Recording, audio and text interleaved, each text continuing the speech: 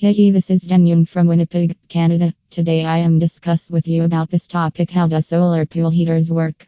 Let's start. Solar pool heaters come with solar panels that are easier to install and affordable in the long run. Moreover, once the system is set up, everything else is completely automated, which do not require much effort from your side. A solar pool heating system comes with different components that include a solar collector, filter, flow control valve, and a pump.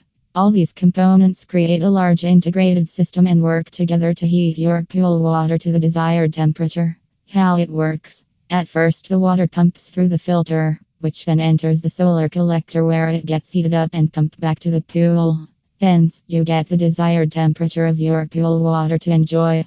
Solar Tubs offer some of the best solar pool heaters at the best prices that you can install at your residential as well as commercial pool to get the desired temperature of pool water. For more information, visit solartubs.com. Thank you, Danyun.